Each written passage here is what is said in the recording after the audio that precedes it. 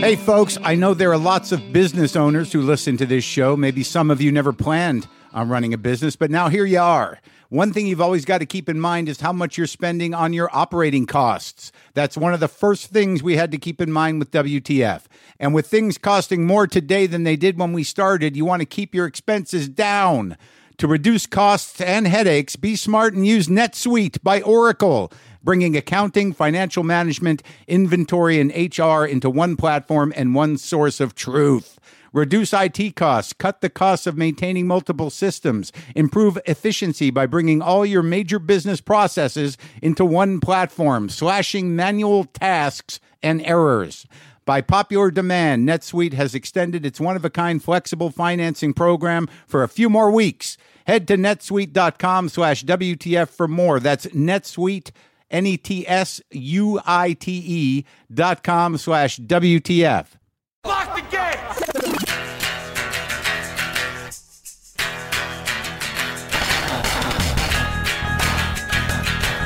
All right, let's do this. How are you, what the fuckers, what the fuck buddies, what the fucking ears, what the fuck publicans, what the fuckocrats, what the fuck nicks? What's happening? I'm Mark Maron. This is my podcast, WTF. Thank you for joining me. I hope you had a pleasant 4th. I hope you have all your digits. I hope you didn't wreck your car or black out or make any family members cry or burn your hands and face. I hope everything worked out for most of you and you reflected and were thoughtful, or you were just aggravated and excited. Whatever it was, welcome. I hope you had a pleasant 4th of July. I find that, first let me deal with some sadness. There's some sadness a couple of days ago since I last talked to you. I got confirmation that one of my ferals, one of my old outdoor buddies, one of the one-sided relationships I have with wild animals, with wild cats who I feed, is dead.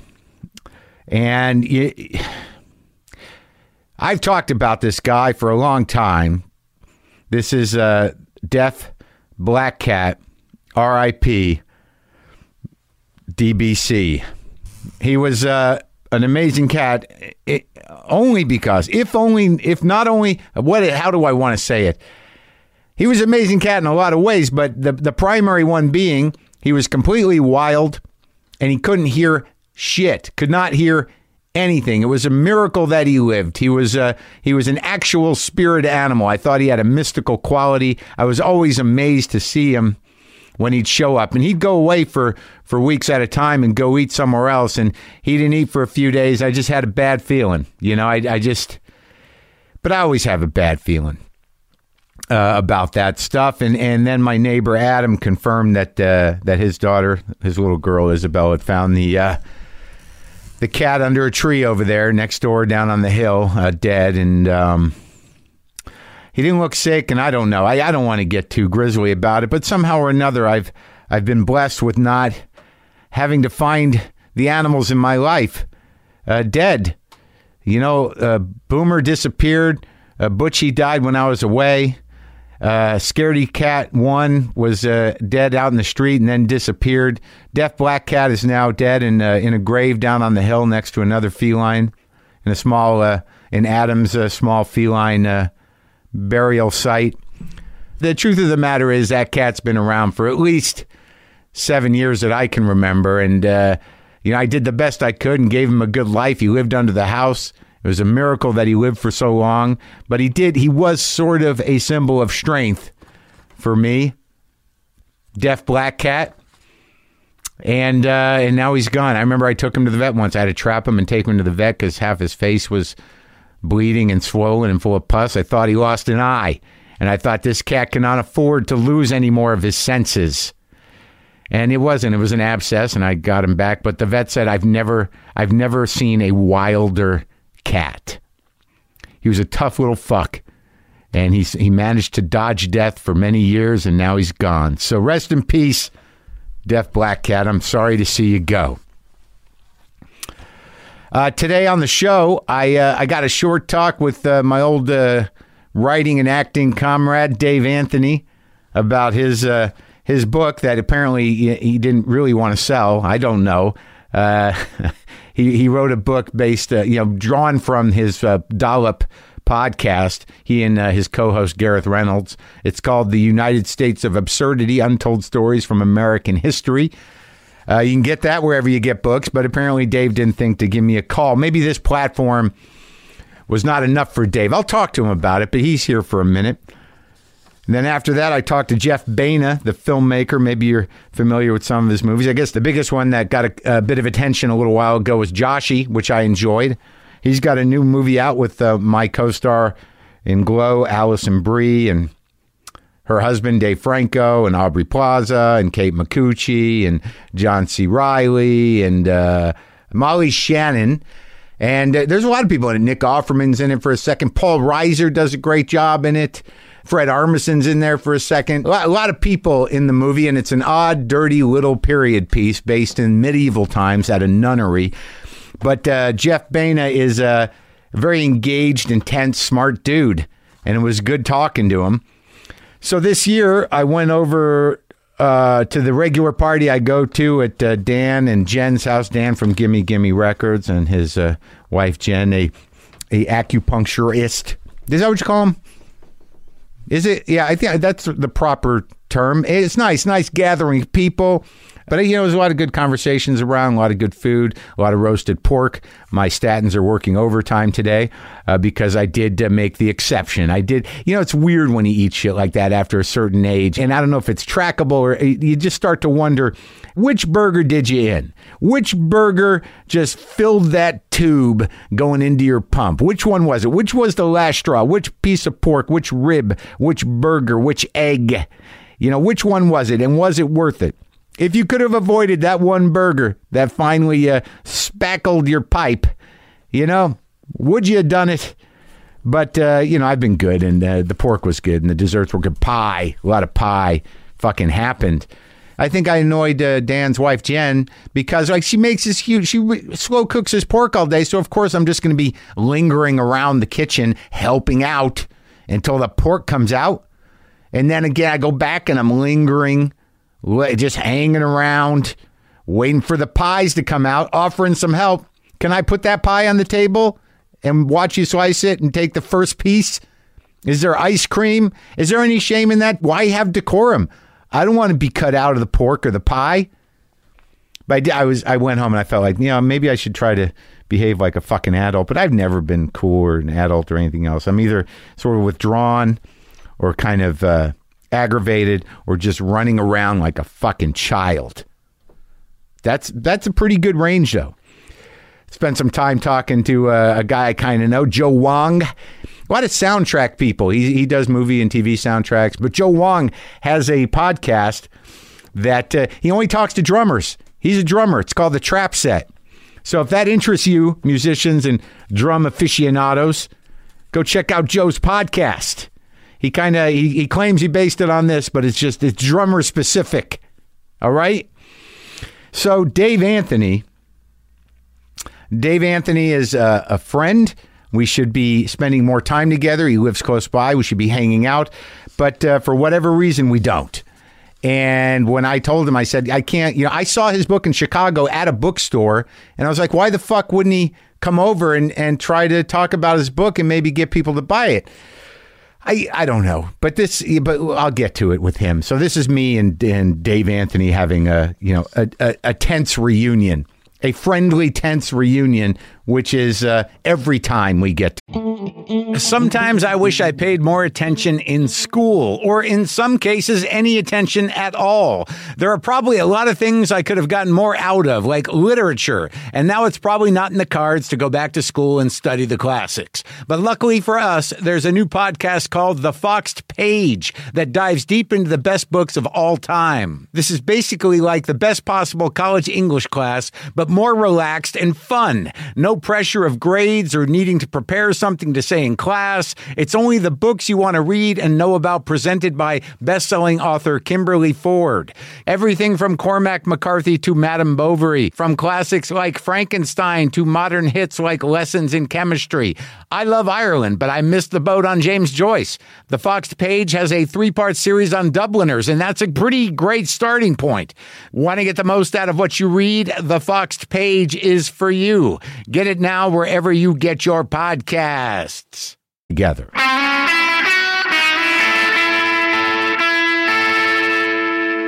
Wait, where do you record your podcast? The what is it? Dollop. The Dollop. You're supposed to know the name. Dude, How long have we known each other? Okay, I know the Dollop. Of course I do. I just had a brain fart for a minute, but I thought you were going to say that I was supposed to have done research for this particular conversation. Let me give the backstory. I'll give the backstory. Go ahead. So I don't see you for a long time for whatever reason. You know, we're both busy and we're both isolating. So it's nothing personal. So we've worked together a lot. We like each other. We have a good time when we hang out for a little while. And I'm in fucking Chicago doing a shoot, and one of the locations is a bookstore, and I'm looking at their table of new books, and I'm like, the fucking Dollop book? What, Dave, does Dave not want to sell the book? I mean, like, I'm down the street. I have people who I like on my show to maybe help sell the thing they made, but I guess he doesn't want to sell the book at all. So you have a podcast that you do stuff on? Yeah. I'm sorry. Did I need to shoot you a reminder that we're still on the air over here? I remember I had a list of people. And then, what was on that list? And then you were on the list. In parentheses? Did you never get a book? No, I didn't get anything. This all seems very weird.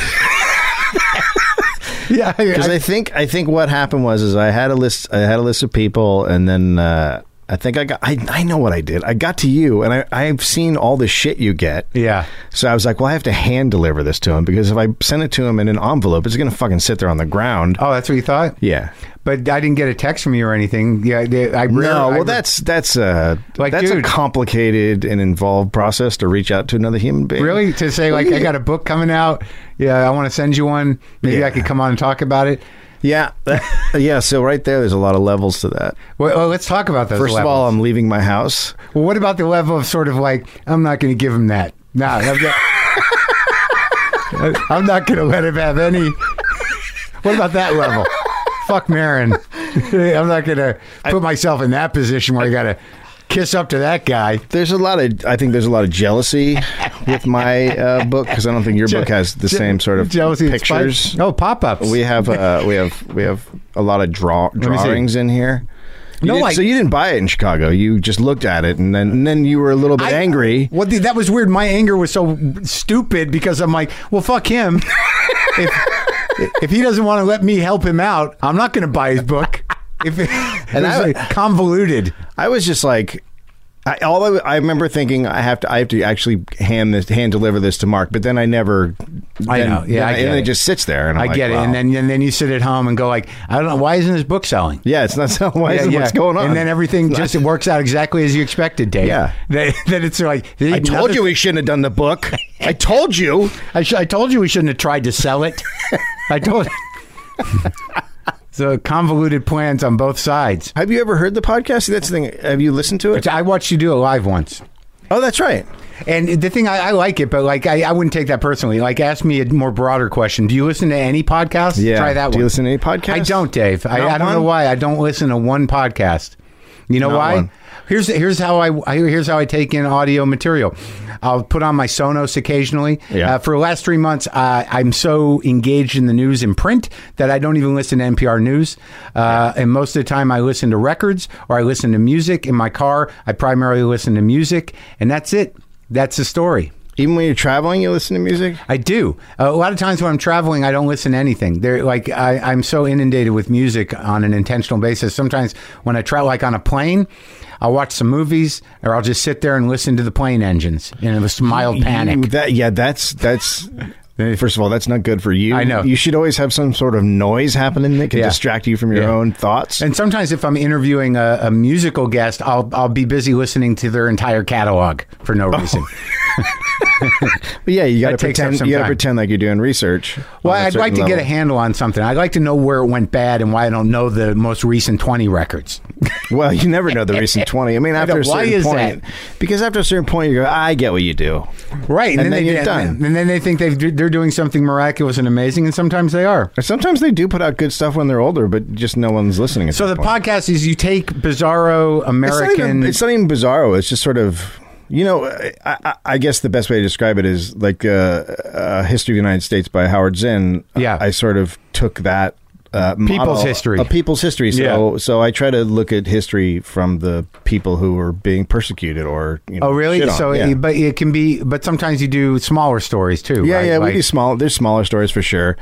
I think the book is mostly full of. So sort of- these were all stories that were featured on the podcast? yeah, except for one that we threw in there. But So you got sports stories, yeah, we got a lot of sports stories. medical breakthroughs. Well, there's a lot of medical. What's the lobotomy one? Freeman's lobotomy. That was a guy who basically started a lobotomy craze because they had a lot of people in hospitals that it was just packed full of people they didn't know what to do with. And Is that had- when Frances Farmer got hers?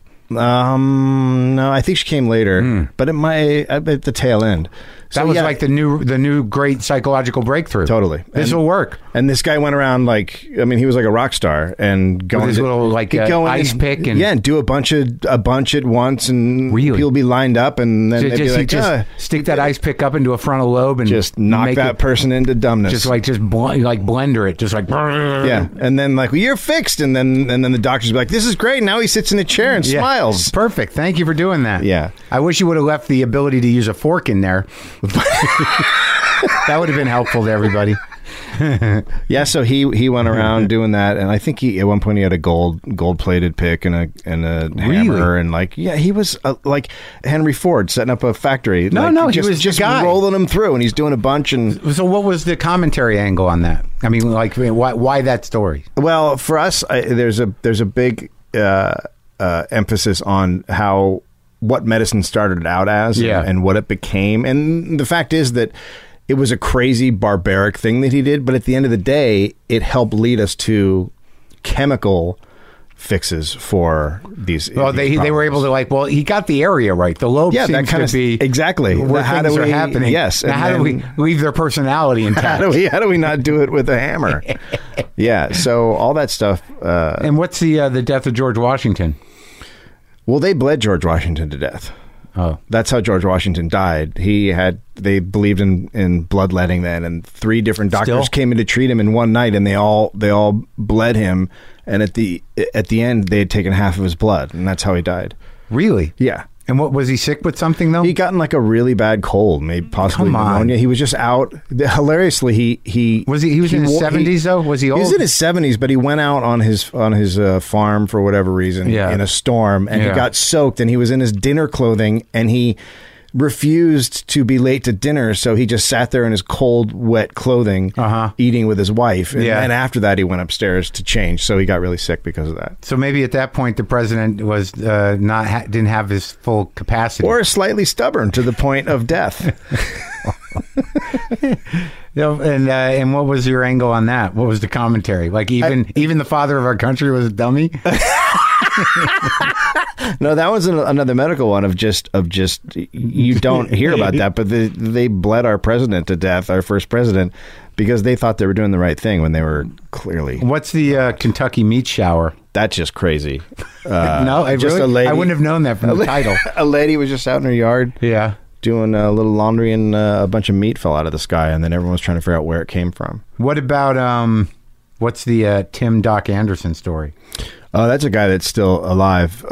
He is a boxer, or was a boxer in Florida, and he was part of this manager who kept wanting to take falls. Yeah. And he was trying to build up another boxer, so he told him to take a fall, and at some point the guy wouldn't, so he drugged him, and whatever he drugged him with, it lasted for years. Oh my God. And he confronted the manager like this guy? Yeah, because he didn't know what was wrong with him. After a while, he confronted the manager. Yeah. And the manager's like, I'm going to kill your sister or whatever. And then he ended up shooting the manager, killing the manager. So now he's in jail. Right. But it's one of those, he didn't know he was going to die. You poisoned me.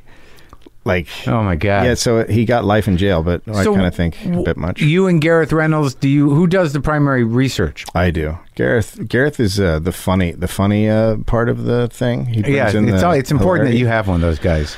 I'm the straight man. Yeah, the you funny, know that. No, you can be funny. I've seen you be really funny. But I understand you need a different type of funny. Well, I mean, it's not like on your show, I would sort of carry. You were psychotic. Yeah, so I would carry the scenes with my hilarity. All right. Well, and now it's sort of the opposite on the podcast. I think what really happened was we both added to a certain dynamic that created the humor.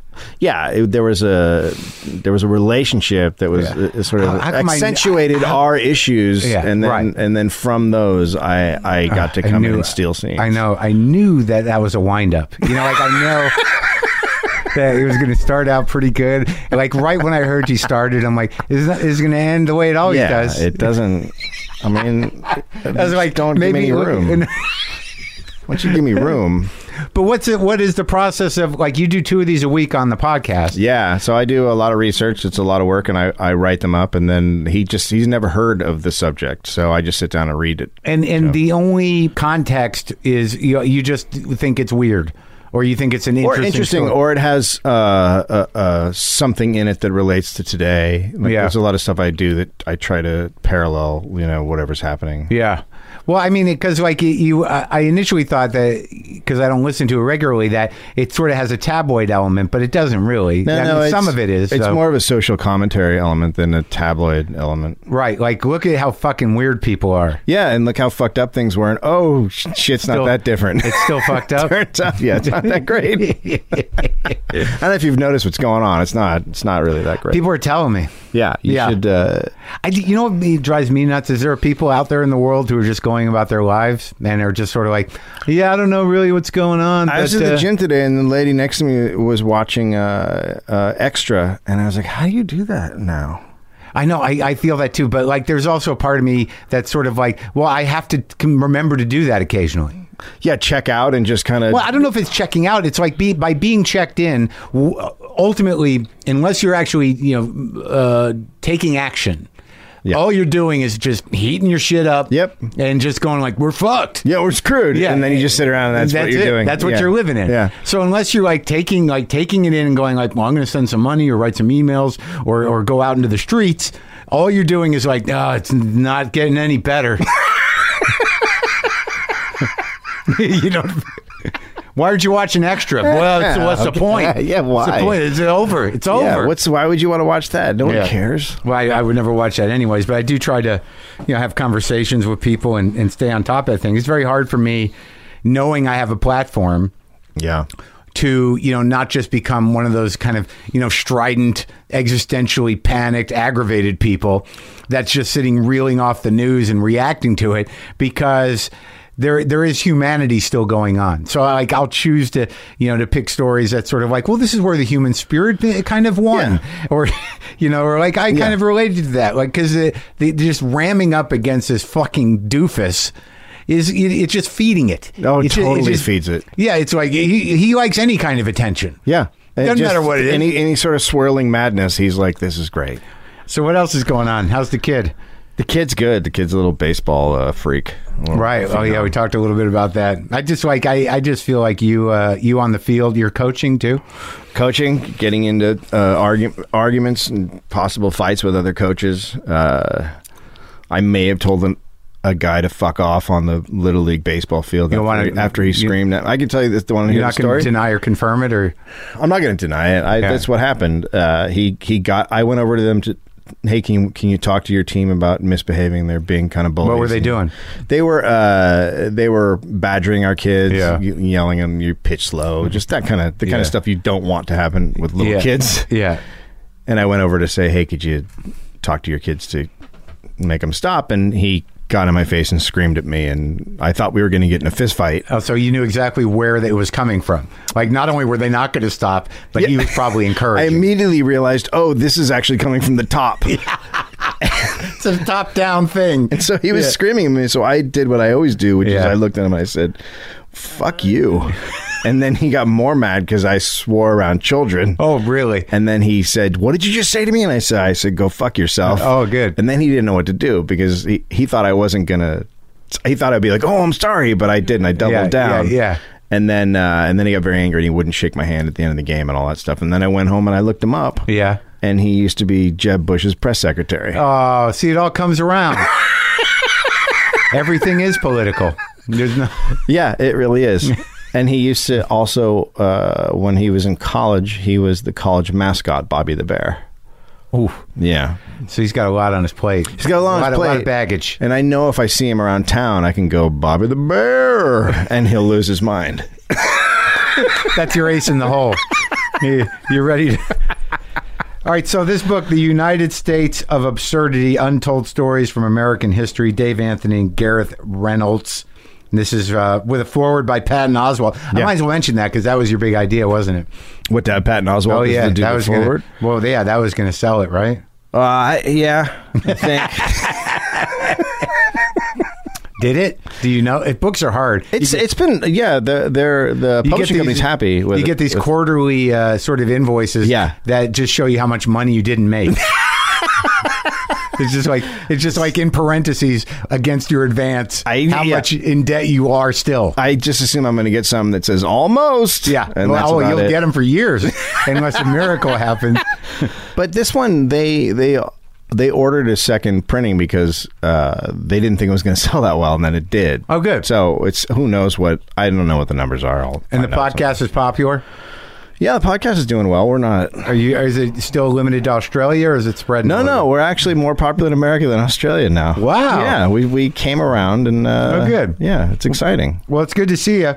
Nice to see you. We should see each other more than once a year. We live down the street. We do live super I don't know. close. I'm not. I don't know what it is or who you hang out with, but I know you long enough, and I've heard you talk about enough people to where, like, I'm one of the better ones that gets. I understand I agree. you. Yeah. You do, and that might be the problem. Together. You understanding me might be the issue. Oh, I'm sorry. Yeah, you'd rather just sort of like, hey, can you just let me be a dick? Can you just?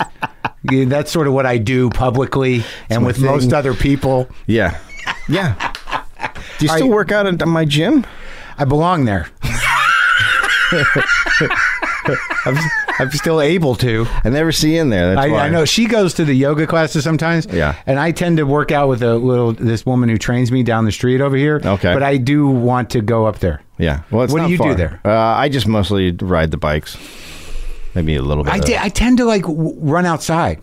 Run on the circle thing up above the. No. Like I tend to run out here. Like I'll outside. Yeah, just outside out your in house. the world. How is that? It's great. It seems terrifying to me. Well, it's quiet up here. Like I can go up in the hill. There's no cars. But there's enough room to run around up here. Yeah. There's like hills. Like now I'll run up the street and run down, and then I'll walk up this big steep hill and run a little bit and come back around. And like running on the machine, like it's just sort of like. Running on a machine is tedious. But if I could get into the habit, so the other stuff, like the working out business, I do with her. But I should go up and do some classes, like some yoga, man. I was in yoga for a while. I'm thinking about jumping into a Pilates thing. Yeah? Yeah. That's hard with the machines. Yeah. Oh yeah. I might. It's subtle. Like you don't realize it until the day after when you holy shit, can't stand up and you shit your pants. And like you're crying. Yeah. I got to go easy on this. Lost control of my digestive system. I think I pushed it too hard. That's the kind of workout I want, is when I stand up and just evacuate my bowels. Preferable to get to the bathroom first, or you don't want to go back to that class. You don't want to be the guy who shit his pants. Well, if I stand up and shit my pants, I go, oh, it's working. I'm getting in shape. To the shocked look of housewives. Who let that guy in? All right, buddy. Well, maybe I'll see you up at the gym. Yeah, thanks for having me on. Yep.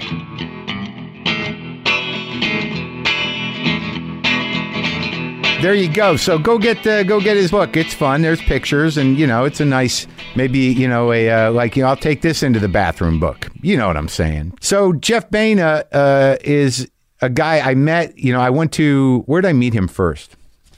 Oh, yeah. We were set up on sort of a coffee date by the agency.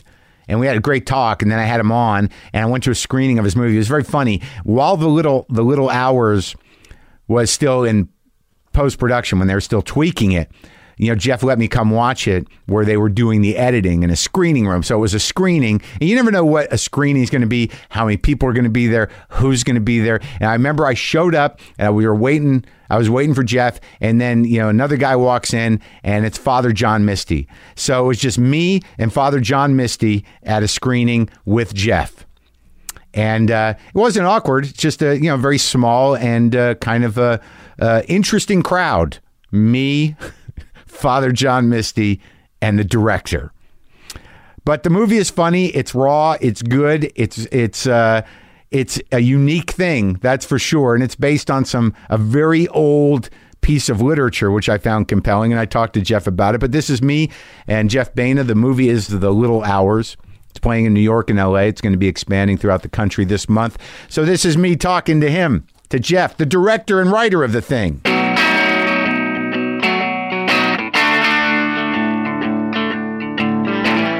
It was very funny to me that, I'm going to see this screening of this new movie. Alison Brie's in it, who, I just worked with, and John C. Reilly, and Aubrey Plaza's in it, who is your girlfriend. Yep.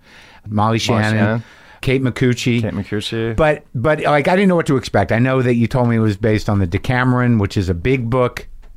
And this is one story in that book. Mm-hmm. I read the Decameron, I think, when I was in a satire class in college. Right? Who wrote the Decameron? Giovanni Boccaccio. So you invite me to this screening, and I didn't know who was going to be there. And it turns out it's just me and Father John Misty sitting there. What's his real name again? Josh Tillman. Josh Tillman, who I've met. And it's just me and Tillman. Well, you did the WTF with him, right? I did, yeah. And it was just an odd thing. It was just, to me, it was very odd. It's just going to be me and Father John Misty watching a movie with you. Perfect audience. Yeah. Are you guys real tight? We're friends. I wouldn't say we're super tight. He's better friends with Aubrey. Oh, okay. She's known him for years. She did a music video with him. Yeah, but the movie it's kind of raw. It takes place in what's the date? 1347. 1347 at it's not a convent. It's a convent. It is a convent. It is a convent. And the premise is that some of the stuff that I didn't know about that time was that some women were sentenced to convents in a way. Well, right? Most women. I mean, the way it kind of worked was a convent was a school. So especially if you were a noble, you'd go to a convent, and then at some point you come out. Right. Graduate. Right. Either get married or you lead your life. But there's a bunch of sort of considerations that I guess we don't have now about the way people are treated. Yeah. And so if you were the youngest kid, generally a man or a woman, you'd be a priest or nun. Right. If you were not married, you become a nun. If you were divorced, you became a nun. If your husband died, you became a nun. And then generally, if your father wanted to have favor with the church, the more daughters or sons he had in the church would be better. So there's all these different versions of how you end up becoming a nun. That's the Middle Ages. Middle Ages. Then a little bit later, I think in around 1410 or 1420, women started almost doing it as a feminist movement where they would choose to become nuns. Yeah, and it was very funny because Alison Brie's character is there because her father wants to have a relationship with the church, right? Yeah. And the father could not be any more Jewish than Paul Reiser, even in the scenes, which I thought was funny. Yeah. And when I talked to you afterwards about this, because it's really about sex in this convent, mostly, right? Yeah. Would you say? Yeah. And that's directly from Decameron? The sex aspect? Yeah. Yeah, absolutely. So what I told you afterwards was it felt somewhat like Alex Cox's movies, or specifically Walker, for some reason, because there was something about... The anachronism? Yeah. And also that there seemed to be not as much of an intentional infusion of modern sensibility into the dynamics between people, but it was definitely there. That you felt like the setting was what it was, the premise and the story was what it was, but there was the activity and visceral type of engagement between these characters seemed sort of modern and raw. Well, I just think it's timeless. I think that's humans. I guess that's probably true, and I guess we don't usually think about that time. That was pretty much my intention, was to sort of bridge that gap, so that when you're watching that time period, you don't have this sort of hazy sort of buffer between you and that time where you're not connecting with these people, but they're just people. Yeah. That, you know, obviously they don't have technology and they're, you know, nuns, but they're just people. They have the same desires and same hopes and dreams. And they're filthy, just like they've always been they're people. animals. And they're filthy animals with struggle and conflict. And now how did this work out? Because, I mean, you don't spend a lot of money on movies. So how do you get to shoot in Italy at this beautiful place? It worked out really well. So just sort of like going back in history, I guess, and I sort of preface all of this. I went to NYU. I got a degree in filmmaking. I also got a minor in medieval and Renaissance studies, which wasn't on purpose. I took a bunch of random ass classes. Like I took a class on Harmony of the Spheres, Arabian Nights, Jewish mysticism. And one of the classes I took was called Sexual Transgression in the Middle Ages and Renaissance. Yeah. And we studied the Decameron and the Heptameron and the Penitentials and just sort of the whole history. Yeah. And what it did was it opened my eyes to this time period. You always think of nuns and priests and all these people as sort of just being these like religious robots that are just going through their day and almost so unrelatable. And the penitentials are sort of the punishments the church levies against people, you know, for different transgressions. And there were so many of them, and it was so specific and rich that you just realize people were just doing fucked up shit all the time. And you know, one of my teacher explained to me is nuns weren't obviously wanting to be there. They were just kind of stuck there by circumstance. And sometimes like the Mother Superior isn't the most religious or the you know, the most I guess rule oriented. They sometimes were just the oldest people that were surviving, and they were like party girls. And so it was almost like they were having these like crazy orgies all the time. And it was, you know, hoping no one would look. And there was a crazy bureaucracy to the church, obviously. And the higher up you are in the church, you know, you kind of want to look better. So you everything that's below you kind of like, you know, push under the rug. Right. And so there wasn't a lot of accountability. There was just like this shit show happening. And so which you know, obviously in the more demonic and evil way, it had been happening with the pedophiles for centuries. Yeah. Yeah, you just brush everything under the rug and you just hope it goes away because people are fallible. And so I always wanted to make this movie. And then Joe Swanberg, who I know you've worked with, he was crashing at my place, and I was telling him this idea, and we were actually watching Dog TV, and he was like, "This is amazing. You got to make this movie." And so I called my producer, and she did my first 2 movies, and she's like, "What were the first 2?" Life After Beth and Joshi. Yeah. And she's like, "You're not going to believe this, but one of the investors who's invested in our last 2 movies, she's this Italian lady who's in Tuscany, and she's been asking for like 4 years for them to shoot in these medieval villages. And you're literally asking to shoot in a medieval village in Tuscany. And within like a month or 2, we were in Tuscany scouting. This woman, Marilena Marcucci, her family was like loaded from, I guess they're in the plasma business from the 20s or something, like in pharmaceuticals, business? Plasma, like fake blood. Yeah. And so she brought MTV or she did some version of MTV for Italy. Her family's just loaded, and her brother's a senator who runs the film commission. We were so crazily hooked up that, I mean, we didn't have to spend as much money as we normally would because we had access to. We had this one guy, Alessandro Bertolucci, who was sort of our liaison. He was kind of our line producer, and he knew all the mayors of these little towns that had all these, you know, relics. And any relation to Bertolucci? No relation at all. Yeah, it's just a common name. Yeah, I figured. But it's not. Yeah, and so it kind of just snowballed really fast from this conversation I was having with Joe to we were actually in Italy on the ground scouting locations, and then a couple months later we were shooting it. And now, how heavily scripted was it? Not that heavily. It was maybe like a 25 or 28 page outline. So a lot of improvising. Dialogue was improvised. The story was not improvised, but a lot of the dialogue, and the dialogue, the specific dialogue. So the scenes were written out, what each person was going to say and what was happening in that scene. But after doing Joshi, I sort of changed my process, and I started off as a writer. It's like a hardcore writer where you know you almost don't change a word at all. There's like no improvisation, and you like the control of that. At that time? At that time? No, it's just how you were taught to do stuff. Right. I actually don't. I don't mind. I like freedom, and I like things kind of like bleeding and sort of getting blurry. Yeah. And I also like how honest and authentic it sounds when people are saying their own lines instead of forcing someone to say something that doesn't sound real. Well, there's something more present about it, certainly. Well, they're looking in each other's eyes and connecting, not knowing what the next person's going to say, so they're really present. Yeah, you have to. And that's for acting. That's the most important thing. It's not just waiting for the person to finish their line. Like you see like really bad movies, you know, like Ed Wood stuff, and you almost see like the person like kind of mouthing the other person's lines, waiting for their line. Like that's Some people have that weird habit. I know people that do that while you're talking in real time. Really? It's very odd. Yeah, my friend Sam does it. Like if I'm just talking to you now, like finishing your words, or not really finishing, but like just like a half a beat after saying what I'm saying. He's like processing it. He's got like I think so. a delay. I think he's listening, and as he listens, he mouths it. It's Maybe he has like some coping mechanism because he's got some ADD or something. He's like trying to figure out how to like. I've just noticed it as being a weird habit. You know, I think some of it's finishing sentences, but some of it is just like, you know, kind of like the way that people listen. It's interesting. It is interesting. Yeah. So I just found that creates a more real dynamic. Right. And now, how much did you shoot? Like how many days? Well, I mean, how much footage did you shoot? The weird thing about digital, and after working with Joe, I think the real challenge is that you sort of have an embarrassment of riches usually. Usually, if you have a lot of time. We were under the gun. So, you know, we shot the whole thing in 20 days. Pretty much, with the exception of just stuff that takes place in the convent, if you see a location, like for instance a church or a field, or every single thing that takes place in that field was that day. Yeah. So sometimes we're stacking like 8 or 10 scenes a day. Yeah. So sort of jamming through it. So we didn't have a lot of coverage. So, you know, generally it's the first 3 takes is sort of a master. Yeah. Or, you know, something kind of wider. Yeah. And then after that we just punch in and we're pretty much replicating what we did. So now tell me exactly what you were like. I mean, I remember after we watched it that, you know, talking about it as a comedy or as, you know, necessarily trying to put it into a genre, that it was not something I didn't feel like you wanted to do that.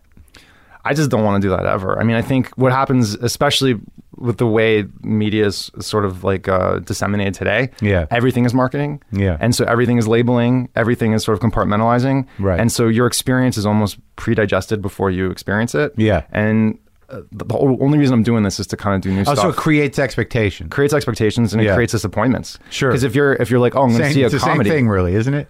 Yeah.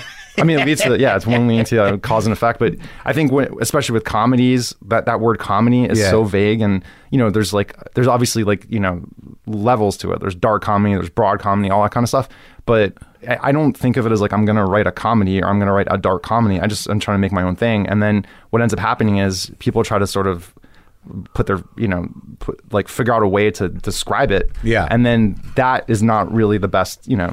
Well, but you knew going in, like that's what the interesting thing about that is, however you want to describe it, you know, you've got, you know, the actors I just mentioned, and then in bit parts you have, you know, Fred Armisen, you have Offerman. These are, you know, comedic actors. Really, they're comedic actors, but for me, a comedic actor is someone that can do comedy. That isn't always doing comedy. No, I know, but but they're known for that. They're known for that right now. Yeah. But like, I'm curious to know, like, because like it was hard to sit there with you in, you know, looking at a rough cut, well, which wasn't really a rough cut other than I guess the credits, but so it was pretty tight. Yeah. And then to have to talk about it, there's a sort of you have to be. I didn't really know you, so it wasn't that I was diplomatic, but I was certainly trying to figure out how to talk to you about it. Now that you showed it for large audiences, you know, what was the feedback? Was there something more specific that you found resonating with people? Did people say more than like, that was interesting or fun, or, you know? I mean, the good thing, when you do it at Sundance, that's your real first time anyone's seen it. So no one's bringing in expectations other than, like you said, the cast, and they're hoping that something is different and weird and new, and they're surprised completely. And to some extent, I'm not at a place now where I'm a recognizable brand, right? But when people have seen a couple of my movies, they know what you're getting into. It's not gonna be a straight up comedy. Sure. And I think one of the things that was really great is I was hearing a lot of people saying like, this isn't anything like I've seen before. You know, there's a couple of sort of, I think, stale comparisons. You know, people I think automatically go to like Monty Python or Mel Brooks because, you know, those guys were doing period piece comedies. Right. And so that is something that people can glom onto. But right. in terms of, I think, like in terms of the craft or anything like that, I don't think anyone is that kind of knows their way around stuff will identify that as sort of like a marker. I think it's more just sort of an easy way to digest it. Now let's go back a little bit. I know we talked a little, but I retained some things. But you grew up in Florida, in Miami, right in the middle of it. Mm-hmm. And what I can't imagine. Miami's a chaotic place.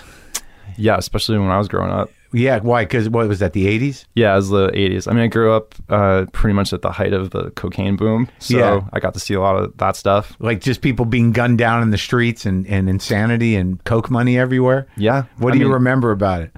I mean, I remember my neighbor across the street was murdered. I remember a lot of my friends in school, their parents were busted for either being smugglers or I went to private school for 1 year in 8th grade. Yeah. And then there was a bunch of actual drug deal. Like I got to go from public school where everyone's like, you know, the closest you got was like maybe their dad was a smuggler. Yeah. You know, like riding the boats at night. And then when I went to the private school, it's like their dads were the kingpins. Right. Just for that 1 year. Yeah. But, yeah. I mean, everywhere you looked, there was coke and it was pretty gross. And it was Miami Vice. Like that's Right. That was the time. Yeah. And what did your dad do again? He's an attorney. Right. Yeah. And but he stayed above it somehow. Sort of. I mean, I don't like. I might be speaking out of turn, but he's from all my family's from New York. Like, yeah. And the only reason we were in Miami is because my dad got a job down at a law firm, and right after he graduated, and the guy whose firm that he got a job at was this guy named John Helliwell. Yeah. And this sounds like conspiracy theory shit, but the OSS is the precursor to the CIA. Right. So the OSS was started by John Helliwell and Wild Bill Donovan, I think his name is, and a couple of other guys. And so they were, you know, doing sort of, you know, crazy stuff in Italy and Germany, like with partisans to try to take down the fascists. And then that ended up becoming the CIA. And so this guy ran the CIA for a little bit. He was a lawyer. And then after he left the CIA, he started this law firm, Helliwell, Melrose, and DeWolf, where my dad got a job. And effectively what they were doing was opening banks in the Bahamas, in the Caribbean, for the CIA and drug dealers. They would take the drug dealer money and then use that for CIA operations. And then I guess towards the end of it... so it's like the Contra thing, right? We talked about it. Yeah, it's like, definitely a Contra thing. Yeah. And I think like a couple of the lawyers in that firm were busted for various... So they were running covert operations at the behest of the intelligence agencies outside of the parameters of government. In fact, the FBI came after John Helliwell because they saw what he was doing. And, you know, the CIA and the FBI are not best friends. And they were coming after him. And I guess the CIA kind of prodded them and like, just leave him alone. Like, he's an older guy. He's about to pass away. This is like, cool. Just let it go. But yeah, my dad, that's how he started off doing law. Is he still around? Yeah, he's still around. Like I know he deposed Somoza. Oh my God. He helped extradite Vesco, and he was involved in a lot of weird Latin American stuff. When you were a kid? When I was a kid, yeah. So you didn't quite grasp it, and you still don't, because you can't, or they'd have to kill you. Exactly. Keep my kid out of it. Yeah. Stay in the dark. And what'd your mom do just during Teacher. Well, when I was a kid growing up, she was just a mom. Yeah. And then she went back to teaching. How many brothers and sisters? One brother, little brother, 2 years younger. Oh, yeah? Yeah. Is he out here? No, he's a detective. He's a sergeant in the police in Florida. In Miami? In Coral Gables, yeah, in Miami. That must be exciting. Yeah, it's definitely, I mean, he gets high-speed chases every once in a while, and I mean, I don't know if he's actually pulled his gun. I mean, Coral Gables is like Beverly Hills in Miami. Sure, yeah. So it's a lot of, you know, robbery. Are you guys close? Yeah, we're close. Oh, that's good. Yeah. And I mean, so we're super different, but yeah. And you... Like your grandparents were New Yorkers and that kind of thing, where you always tapped into New York, so you're always going up there. Yeah. Because how do you, in order to be a kid that had your interests, something had to spark you. In terms of like film stuff? Well, just like, being a 14-year-old who finds Eno, I find that's a specific thing. That like, because I'm the same way, and I don't know whether it was... My mother was an artist, and and I always felt that was important. Mm-hmm. Like there's something that hits you when you're younger, where you're like, art is where it's at, whatever the fuck it is. Yeah. Being outside of whatever this norm is. Yeah. To find truth and to find yourself is something you don't have much control over. Either it happens to you or it doesn't. And usually there's somebody that just delivers the message to you somehow. Yeah, I think I got lucky. I had a bunch of those things kind of happen to me. So, yeah, like what? I remember when I was like 11. We had Wade cable in my bedroom, so I was always watching TV. But I was watching movies all the time. Right. And one time, A Clockwork Orange was on TV. Right. And I caught it in the middle of it, and my dad walked in, and he's like, "Oh, you're watching that fucking weird movie?" I'm like, "What is this?" And he goes, "I think that's A Clockwork Orange." And I'm like, "This is crazy."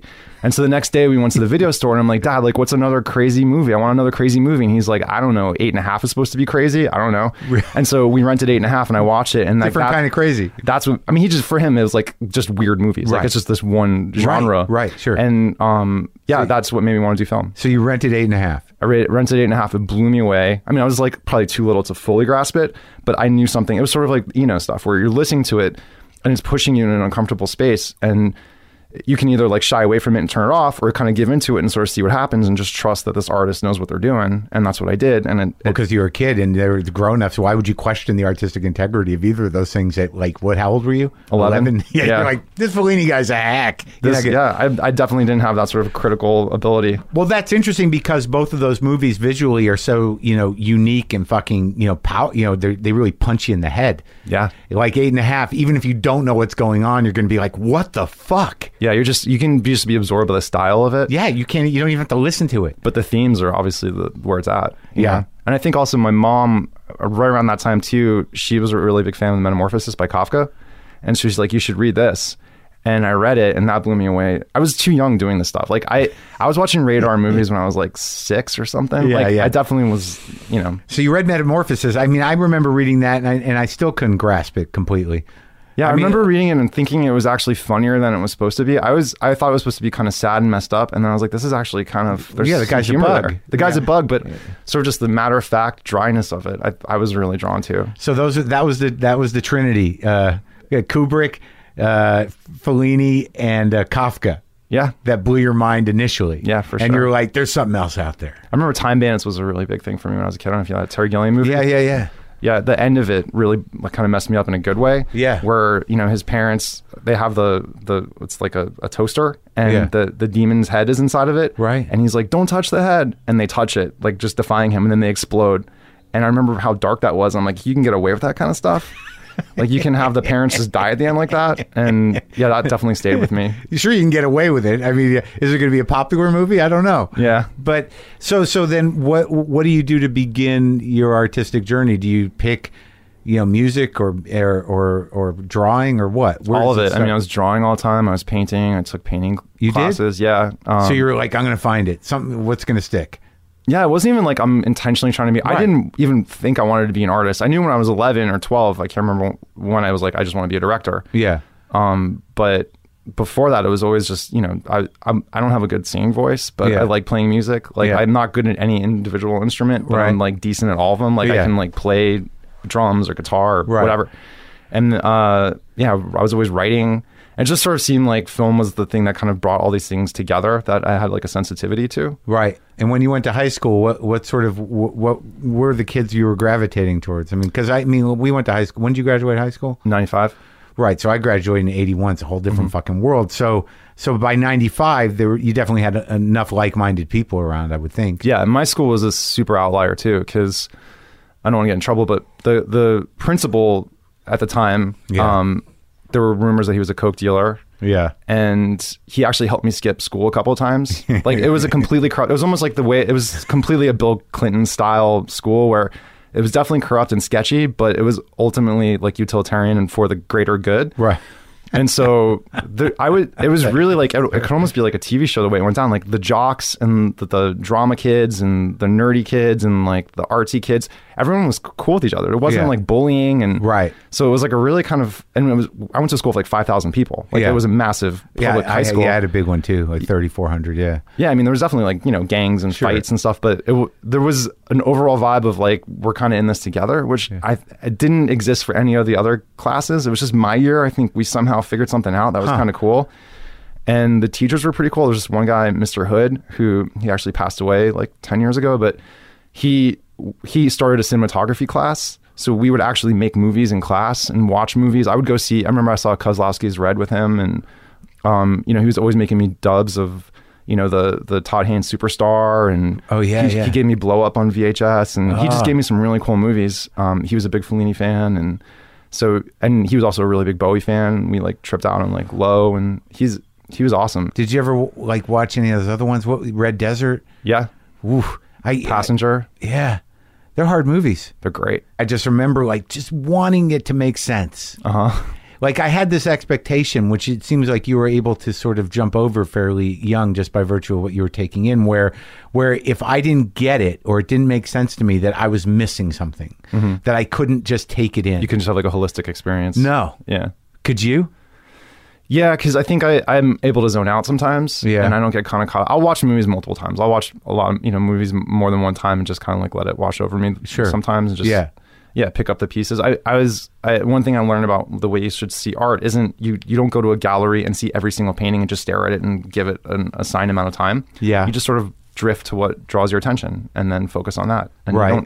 you're not doing a chore when you're watching art. You're experiencing something, and whatever resonates with you, you should kind of go with that. And also, like, sometimes I have found that things that I that may have caught my eye or resonated with me when I was younger, or even if I didn't quite get it or like the artist, whatever medium it was, that as I get older and I go back to things, I'm like, oh, Yeah. now it, yeah. I mean, That happened with Roxy Music. I love Roxy Music, especially the early stuff. Yeah. Speaking about Eno, but the later stuff, I think I had like a reaction to kind of reject it because they rejected Eno, and I kind of was defensive for him. and also for there some was a reason. lot of sort of suave suits and Yeah, kind it's of a little cheesy.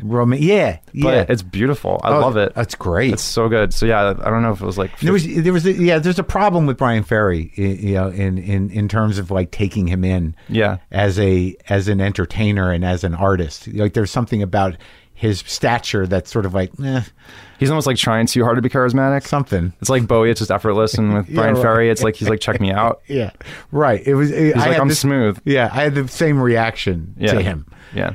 Like with Leonard Cohen, like I'm just now, like it's now connecting with me. Oh, he's connected with me from the beginning. He's Yeah. like one of my all-time people. What was it? It's so sparse to It's me. so I mean, I love to start raw. like McCabe and Mrs. Miller is really Yeah. one of my favorite movies. So good. Ever.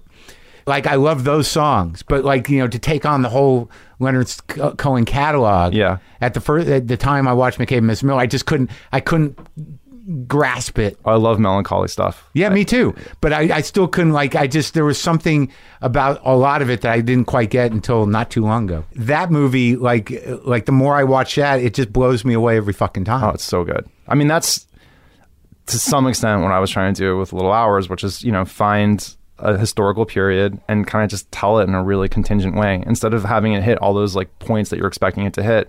Kind of, it's fallible people and just sort of watch it play out. I mean, that's obviously Altman, who's a master doing his thing. Yeah. But yeah, the movie is super inspirational. It's like it's an insane movie to sort of like I feel like I need to watch it again. Yeah, it's I could watch that movie, and It's for so- Altman movies I could watch. You know, California Split. Yeah, That's probably my all-time favorite movie.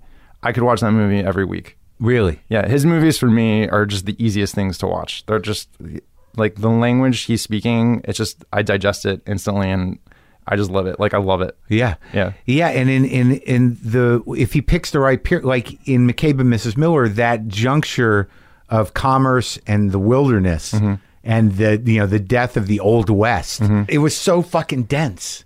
Like it, but yet you can watch it casually, but if you just want to investigate, that guy who's building that church, Yeah. and really you could write a paper on that. And that's also like McCabe is that a general Western would have McCabe as the gunslinger. And we don't know his exploits. We don't know how talented he is until the end of the movie. In a minute, in Yeah. a second. Yeah, but up until then, you're sort of just watching this guy kind of hiding out. And also, but he's also like not only a flawed character, but bordering on a comic character. Like, I had a discussion with somebody about the choice of the derby. That he's wearing? Yeah. Yeah. Because that's a comedic hat on some level. Right. And that he was It's like sort a of fancy hat. It's a fancy hat, but it's also a chaplain hat. So, when you start thinking about his bumbling around and his inability to connect with this woman, who, and his mumbling to himself, that there is an almost slapstick nature to him. And it's so tragic as well. Like his inability to connect with Julie Christie completely. Yeah. The fact that they're simpatico, but there's a limit to how far they're willing to go, and the sort of unsavory choices they've made in their lives have sort of, I guess, metastasized into who they are.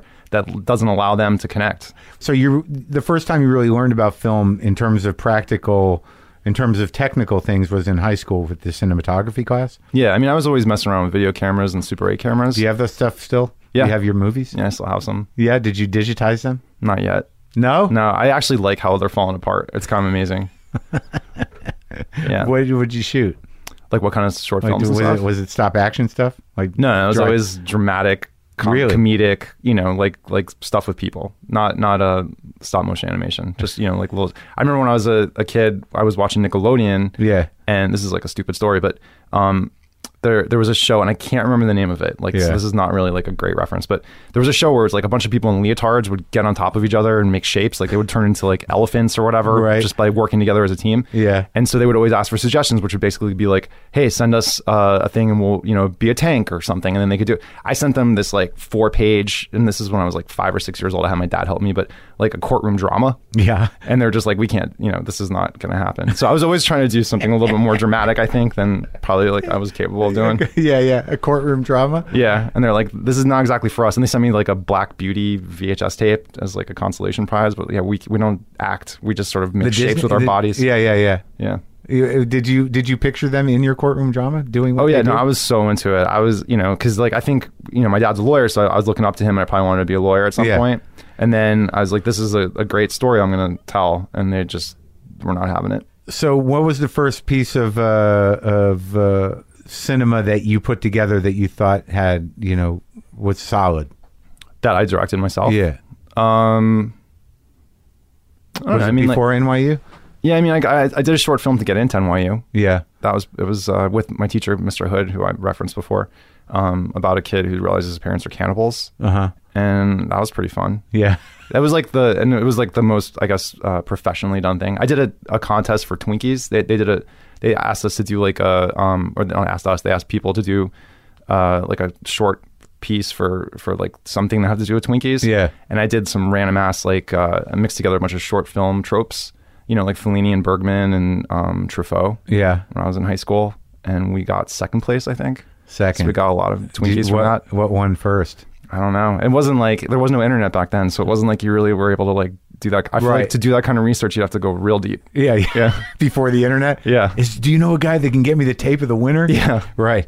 So when you went to NYU, when you moved to New York, was that the big,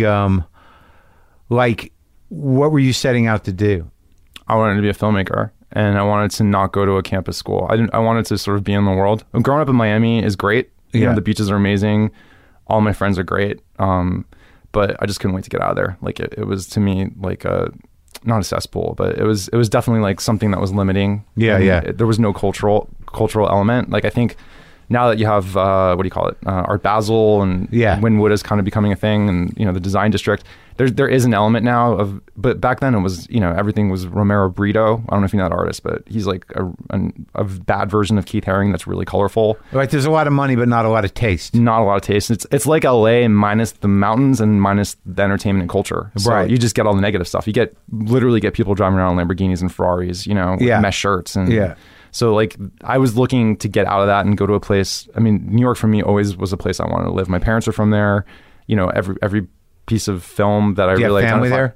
Yeah, I still have family there. Yeah. And did you then, was there anyone when you went to college? Did you have all my cousins and my aunts and uncles live there. Pretty much everyone in my family was in New York except my grandparents and my parents. Everyone else was up there.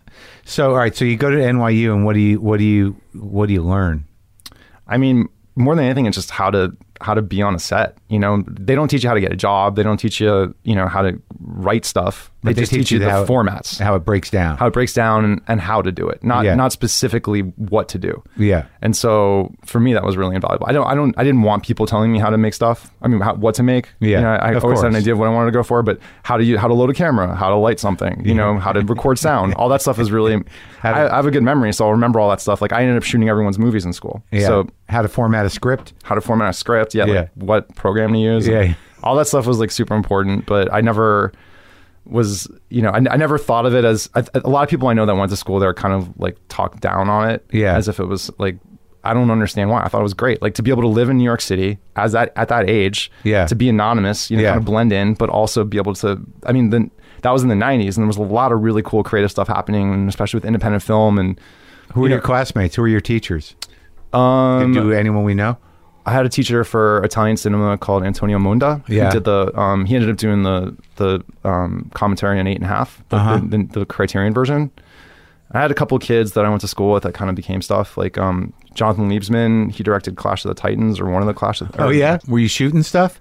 I was shooting stuff for sure. Who were you using as actors? Any New York people that you used? Actually, Rob Delaney. Do you know him? Sure. So we went to school together. I know him since I was 18. So he was in a lot of my stuff. Like he was my guy. Rob, so you knew him through the whole crack up. I knew him. Well, he actually, you talking about when he got into his accident and stuff. Yeah. He was leaving my house. Well, so we were hanging out that night, and we had a friend Uzai who he grew up with, and they were kind of hanging out at my place. It was like 2 a.m.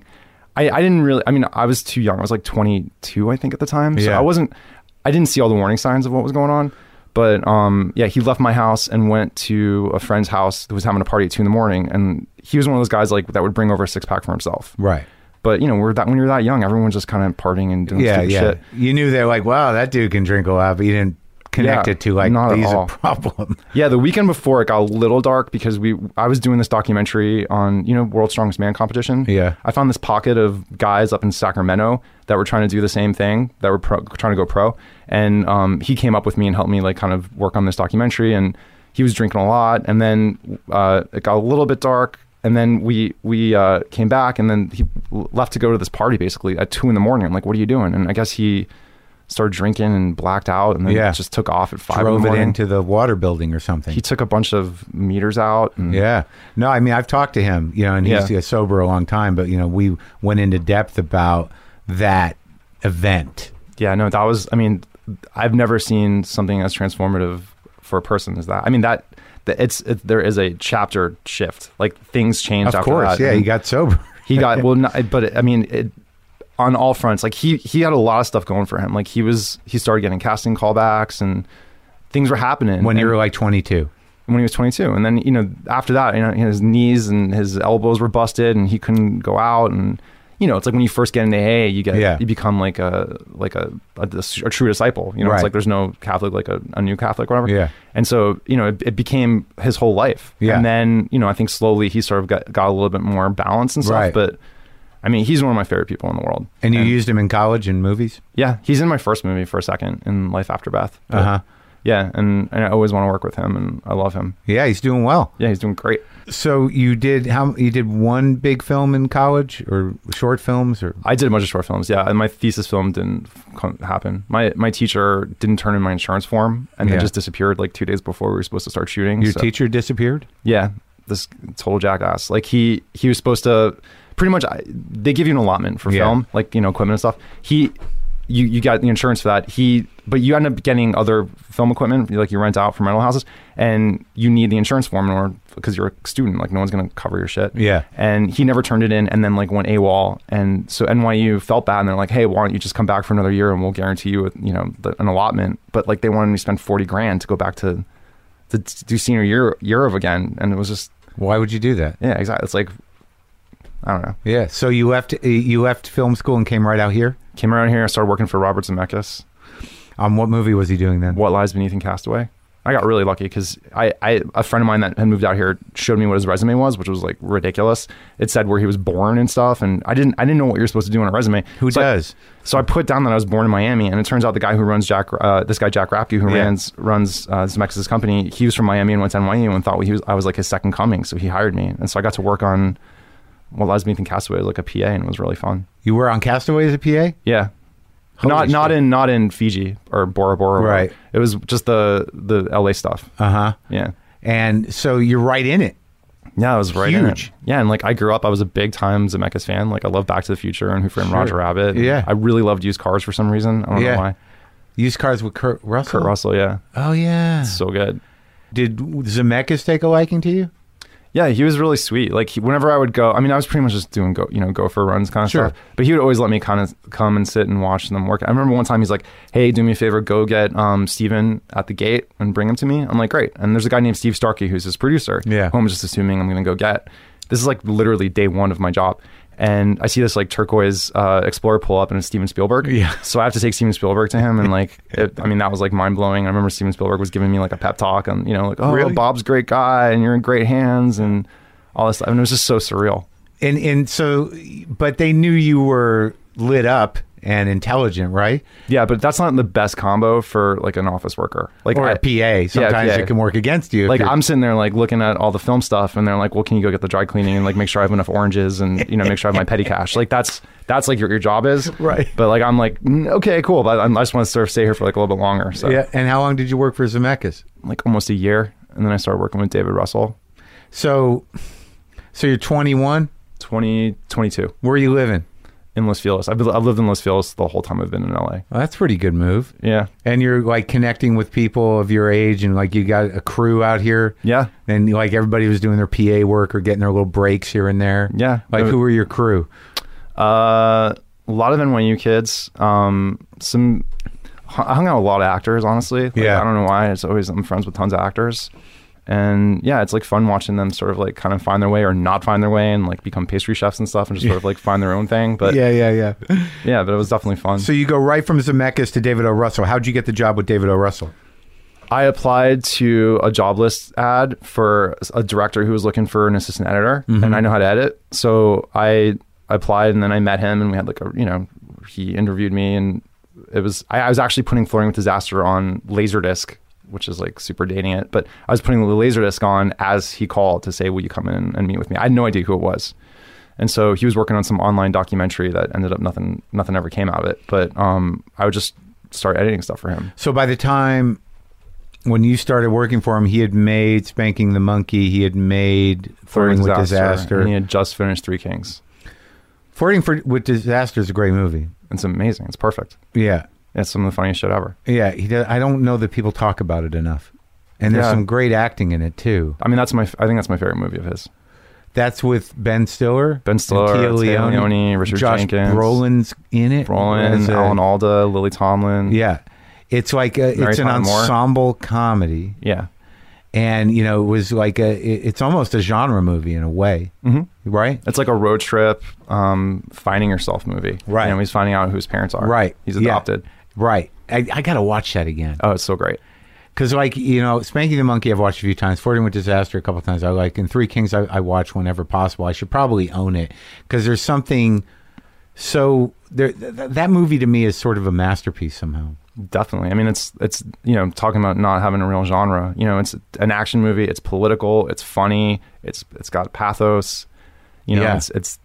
It's shot really well. It's whip smart. Yeah, it's a really amazing movie. And so I mean, I guess it's timely. I mean, I would say timeless because it's applying to everything. And you know what I remember about it always, and getting back to blood and guts and getting back to satire, which I think Three Kings probably is in a way.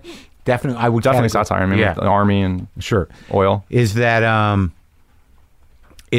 that weird cutaway to the inside of the body.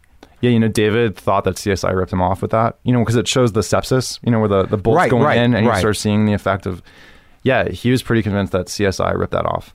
Well, whatever he may have been convinced of or not, that I thought that as a specifically satirical device, that there's something, that goes beyond humanizing by just making that choice to do that, by taking the time to show a bullet entering inside the body. Yeah. That is so specific, but the humanity of it is disturbing. I mean, it's like I guess the more grounded version of when Austin Powers, when he runs the guy over with the steamroller, and then you see the wife get the call of the henchman's wife getting a call that he died, and she's like super distraught. Yeah. Which is like, you never go that far. Right. Yeah. Yeah. And that but it also, it's sort of like, it's just the raw goods. Yeah. The animal goods. This is what's happening. Right. Yeah.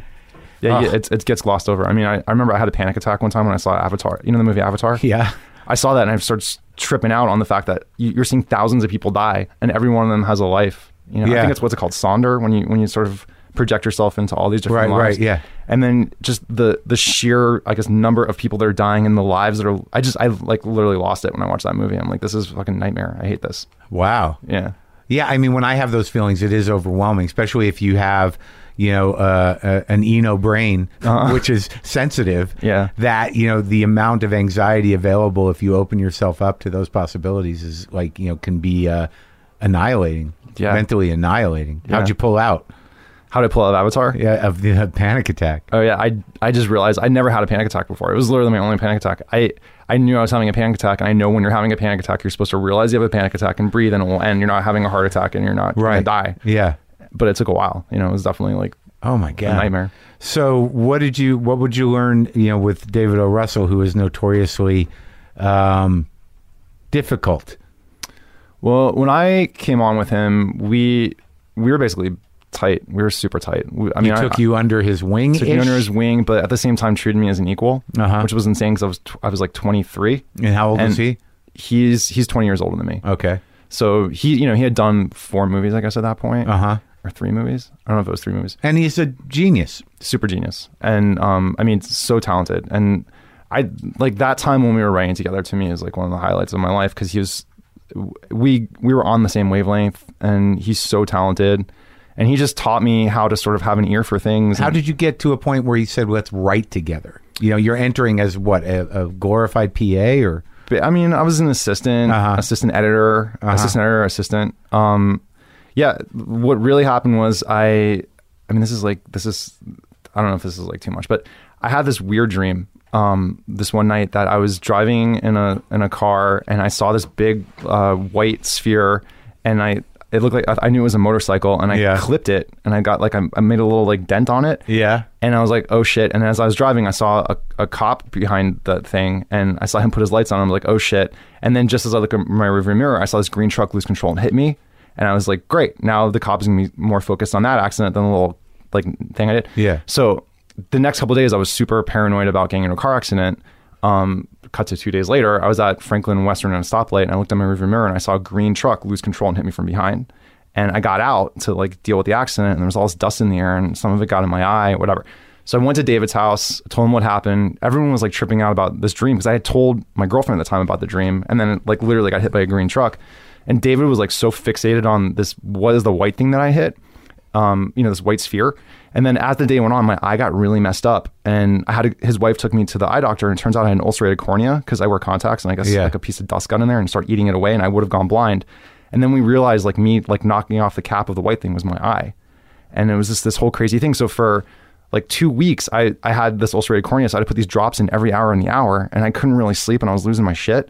And I think he felt really bad. So he started telling me about some of these ideas he wanted to work on, told me about the Huckabees idea. There was another couple of things that we worked on. And then we started spitballing ideas at me. And we had especially when we were doing the editing stuff, we had a real easy sort of rapport in terms of creative stuff. You were editing that online thing he was working on? Yeah, because when you're missing a scene, or when you have a scene that leads to another scene, it's not exactly working. You got to find the glue between it. So I would start pitching ideas, and so he just started kind of spitballing ideas off me, and then we just started writing together. And then I don't know, I was 24, 25, and then I was working with him, nonstop. We wrote 4 scripts together. You wrote Huckabees? Huckabees. We did a Meet the Fockers version. Is it Meet the Fockers?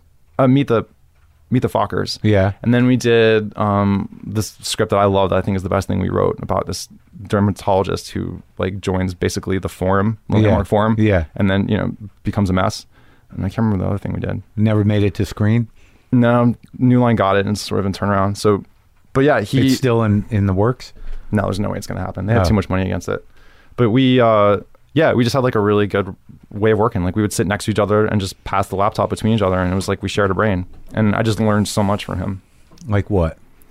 I mean, the main thing I learned is just sort of how to juggle characters at the same time. How to create distinct characters, put them in a situation. He calls them confabs, confabulations. Yeah. And sort of just let that scene play out. And so I've always been drawn to chaos and, large groups.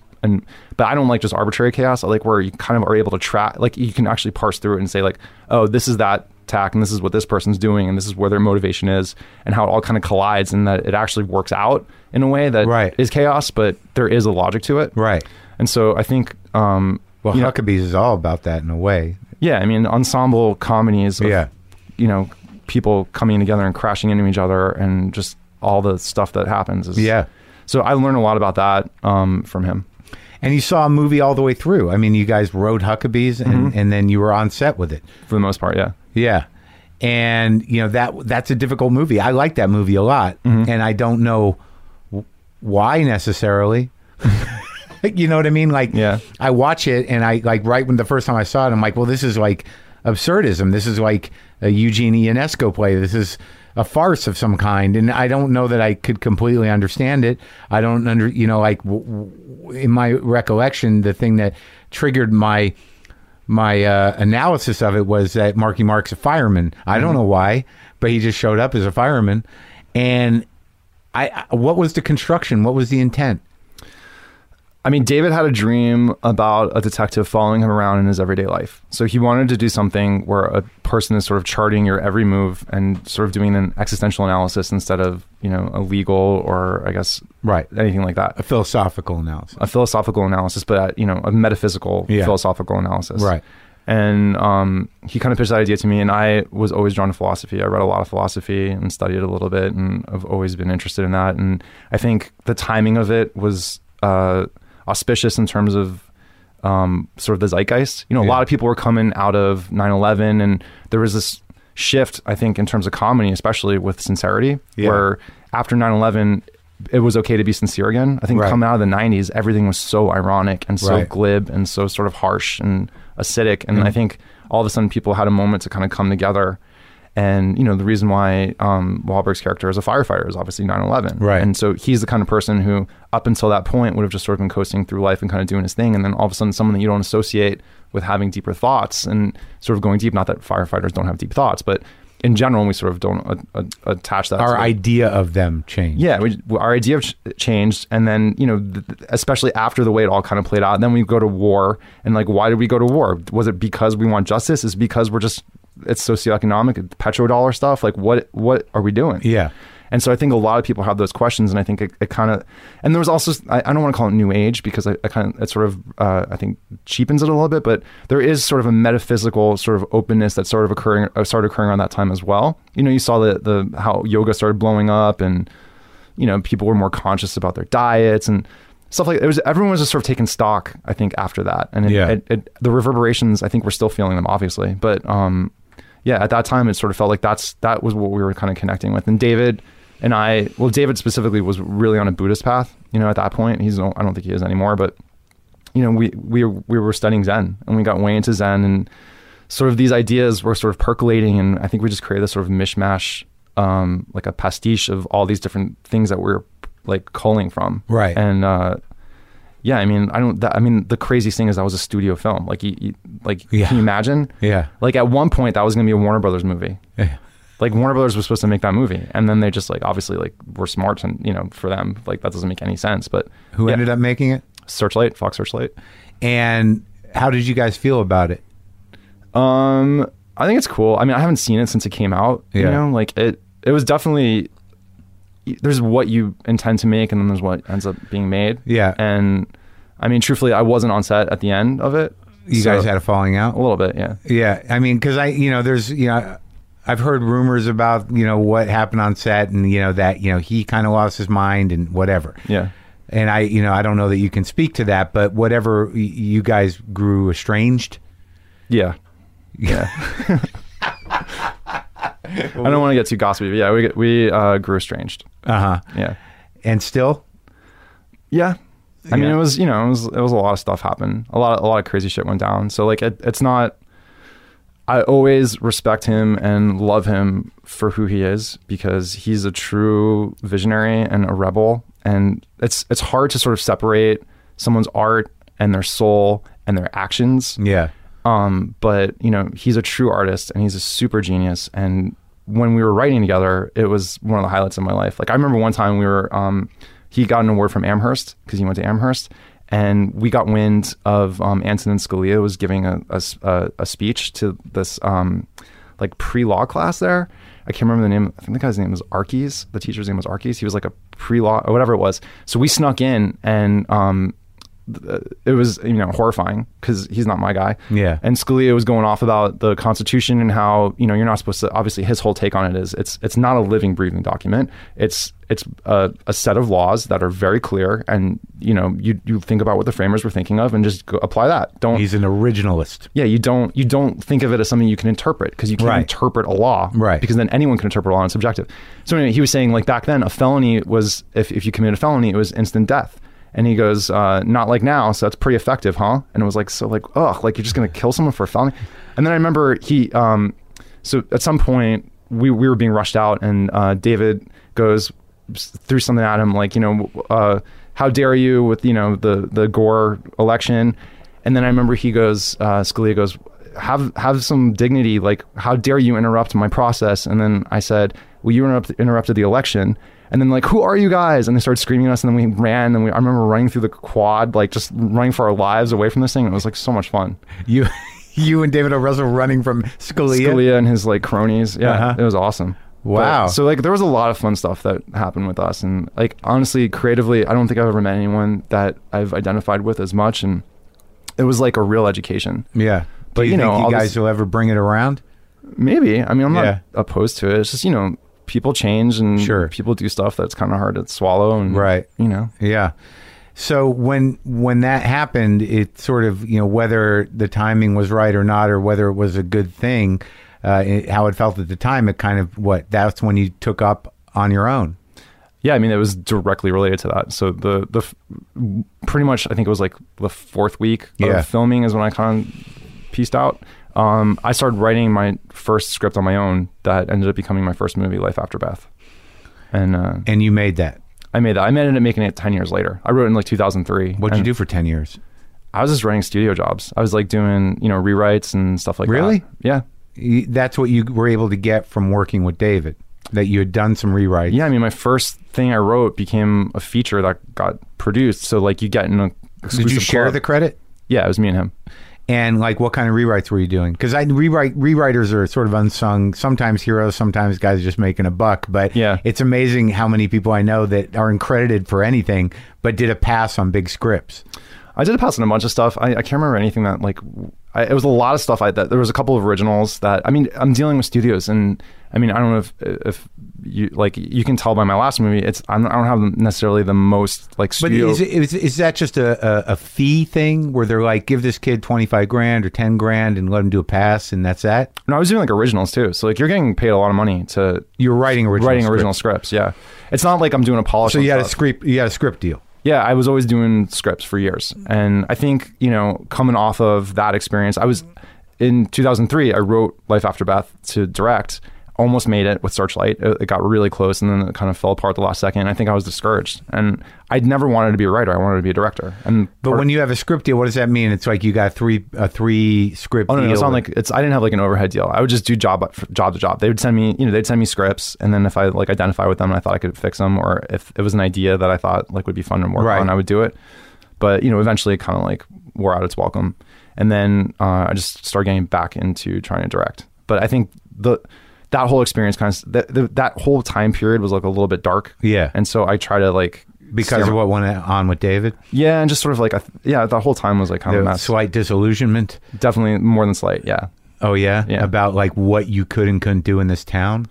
Yeah. Or like what you can get away with, what people were open to letting happen, and also like what wasn't allowed to happen. And how can you make what you want to do happen? Yeah, and then you're just sort of like, okay, I got it. And then obviously as the economy started going south, and if you start tracking, that time period was sort of this like highlight creatively, I think, of the mini major studios. You have all these different guys, like Wes Anderson, David, Alexander Payne, Spike Jonze. They're all kind of blossoming around that time. And then a little bit after that, those companies started shutting down. Like there's companies that don't exist anymore. Like Warner's Independent doesn't even exist anymore. There's tons of places that were outlets for that kind of style of filmmaking. And I think now you're starting to see it kind of come back. Like it's coming back in vogue, and you see a new generation of people trying to do this thing. But for a good run there, it just disappeared. Yeah. That's when you start getting all the superhero kind of comic book things, and action movies and science fiction stuff. They need to make the big bucks. Yeah. I mean, like everything's much more reductive. And especially when the economy went south, like I guess between 2007 and 2009, that was like the death knell for all those guys. Everyone had a harder time kind of making that stuff happen. So how did you pull yourself together to make your first movie? It just kind of happened. Like Mike Zakin, who ran American Zoetrope, he kind of figured out this system with tax credits in Los Angeles. Yeah. And he's like, dude, we can make a movie for $1 million. Do you have anything you want to do? And ultimately Joshy was what I had wanted to do. This is back in like 2011 or something, 2012. Yeah. I wanted to make that movie, and I got together Chris Pratt and Pally. It was Pally and I, it was our thing. Adam Pally, Chris Pratt, Jake Johnson, and Ben Schwartz got together, and we were going to make this movie. And then Pally's mom passed away. And so I had this tax credit, and then we're like, well, what are we going to do? And then Aubrey's agent remembered this script that I'd written Life After Beth, and he's like, what about that? It would be perfect for Aubrey. And I was like, holy shit, like I wrote it for her, but I didn't know her. This like 7 years before I even met her. Yeah. And like I don't know who else would have done that, you know, like Right. it was like I think Zoe Deschanel or someone we were talking about, but Yeah. like no one can do what Aubrey did in that movie. I know you haven't seen it, but it's like it's basically like a vehicle for Aubrey, even though I didn't know who she was. Right. And then we just jammed that through like at the last second. As a lot of my movie moves have been like last second, like jumping on opportunities instead of like careful plotting for years. Yeah. It's almost just like sort of reading the tea leaves and being like, okay, this can happen right now and I got to move real quick. Yeah, I mean, I thought Joshua was great. I enjoyed it, but you know, this idea of you know, fate comes and goes. Like, what did you study when you studied Jewish mysticism? Like what specifically? Well, I mean, what did you take from it? I got way into mysticism at one point. I don't know how that went down. I think when I was a kid, I was studying about the history of Spain and all the different words that come from Arabic words from the Moors. You know, like there's zero and zenith and nadir, and one of them was alchemy, where chemistry ultimately came from. And I was just so blown away by this idea of alchemy, of that there are people that think they can turn lead into gold and live forever. And like as a kid, that's amazing. But I never like let go of that. Yeah. And so especially as I got into high school and college, I was always reading, you know, works that had to do with alchemy, not like new agey stuff, but like literal original works. And Kabbalah, which is like the Jewish mysticism, features prominently in that stuff. Like that worldview of this idea of repairing. There's this thing called tikkun, where you find the sparks of divinity in trash basically and elevate it to make it divine, is the basic premise of alchemy. Yeah. And so I was definitely, you know, into all that kind of occult shit when I was in college. Like how far? Like what how did it influence your life? I mean, at one point I did the lesser banishing ritual of the pentagram. Yeah. So like shit like that. But I mean, I wouldn't say like I'm an occultist, but there's something poetic and beautiful about it, almost artistic. Yeah. And I think as an artist, I think opening yourself up to that process where I mean, I think ultimately all that stuff is a metaphor. So if you're if you're talking about the, you know, mystical philosophy of the Middle Ages and Renaissance, I don't know what percentage of the people thought they were going to really turn lead into gold, but you're transforming your soul. I mean, you look at Carl Jung stuff. And Carl Jung super identified how that is completely mimicking, or not mimicking, but mirroring what's going on in our brain and how our unconscious works with our conscious mind.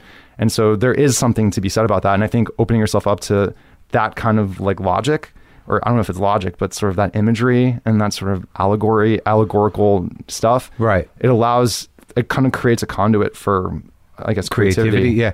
But you also have to be careful that you have some context in place, or it can get pretty crazy making. Like Aleister Crowley, Golden Dawn style? Well, I mean, that had a context, you know, that practical magic business. But even in reading, you know, mystical texts and, you know, looking at it as allegory, that, you know, sometimes, you know, the dark side of that, if you get hung up on it or sort of crossing over it into being like, well, this is real, you know, where you get into Da Vinci Code land, that can kind of crush you in the same way that Avatar does. For sure. I mean, I definitely read Holy Blood, Holy Grail, but I also had read Foucault's Pendulum by Umberto Eco, which is poking fun at satire of all that kind of stuff too. I mean, I always had a sense of humor about it. I was never like, you know, wearing robes and, you know, trying to conjure up demons. And if anything, it was more just, for me, it was more just kind of coming up with a cosmogony, like trying to come up with a worldview, trying to come up with like some structure to the universe that isn't as obvious as religion or science. That there is something like I feel like you can tap into that is a little bit bigger than us, that has a structure to it. So that was always what was really interesting. I never really wanted to manipulate it for my own ends. But I did feel like there is some kind of sympathy there. But you do believe in like the, you know, the prophecy of dream and the dubious timing of things that transcend coincidence? Absolutely. I mean, I've had dreams that have come true, like obviously with the weird eyeball thing. I've had weird out of body experiences that I was able to verify, you know, like with people, I was able to see people doing stuff as they were doing it, and they were able to like say that actually happened. So I don't necessarily think that that's supernatural. I think it's natural. We just don't understand the extent of it.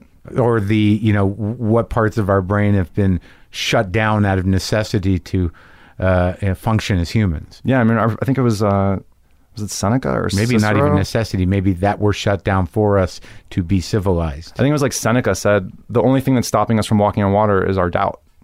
you know, like I obviously like then you can't not think of it. But yeah, I think like the ability of our minds are obviously we don't know to what extent what we're capable of.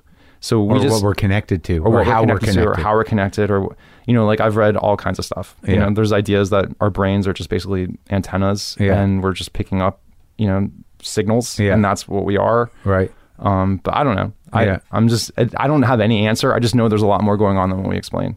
Good. Yeah. I'm happy to know that. Thanks for talking to me, man. Yeah, of course.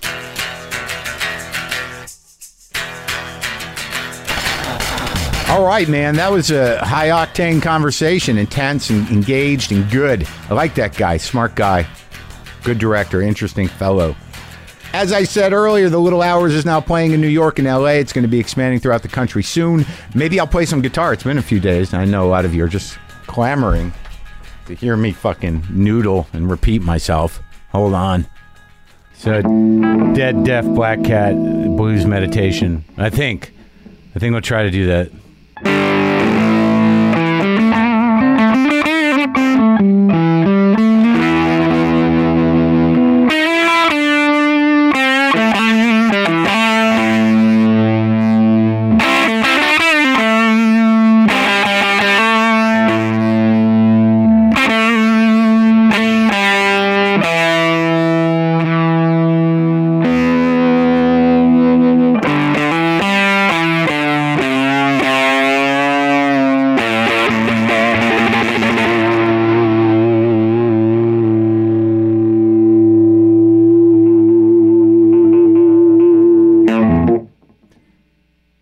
Goodbye, Deaf Black Cat.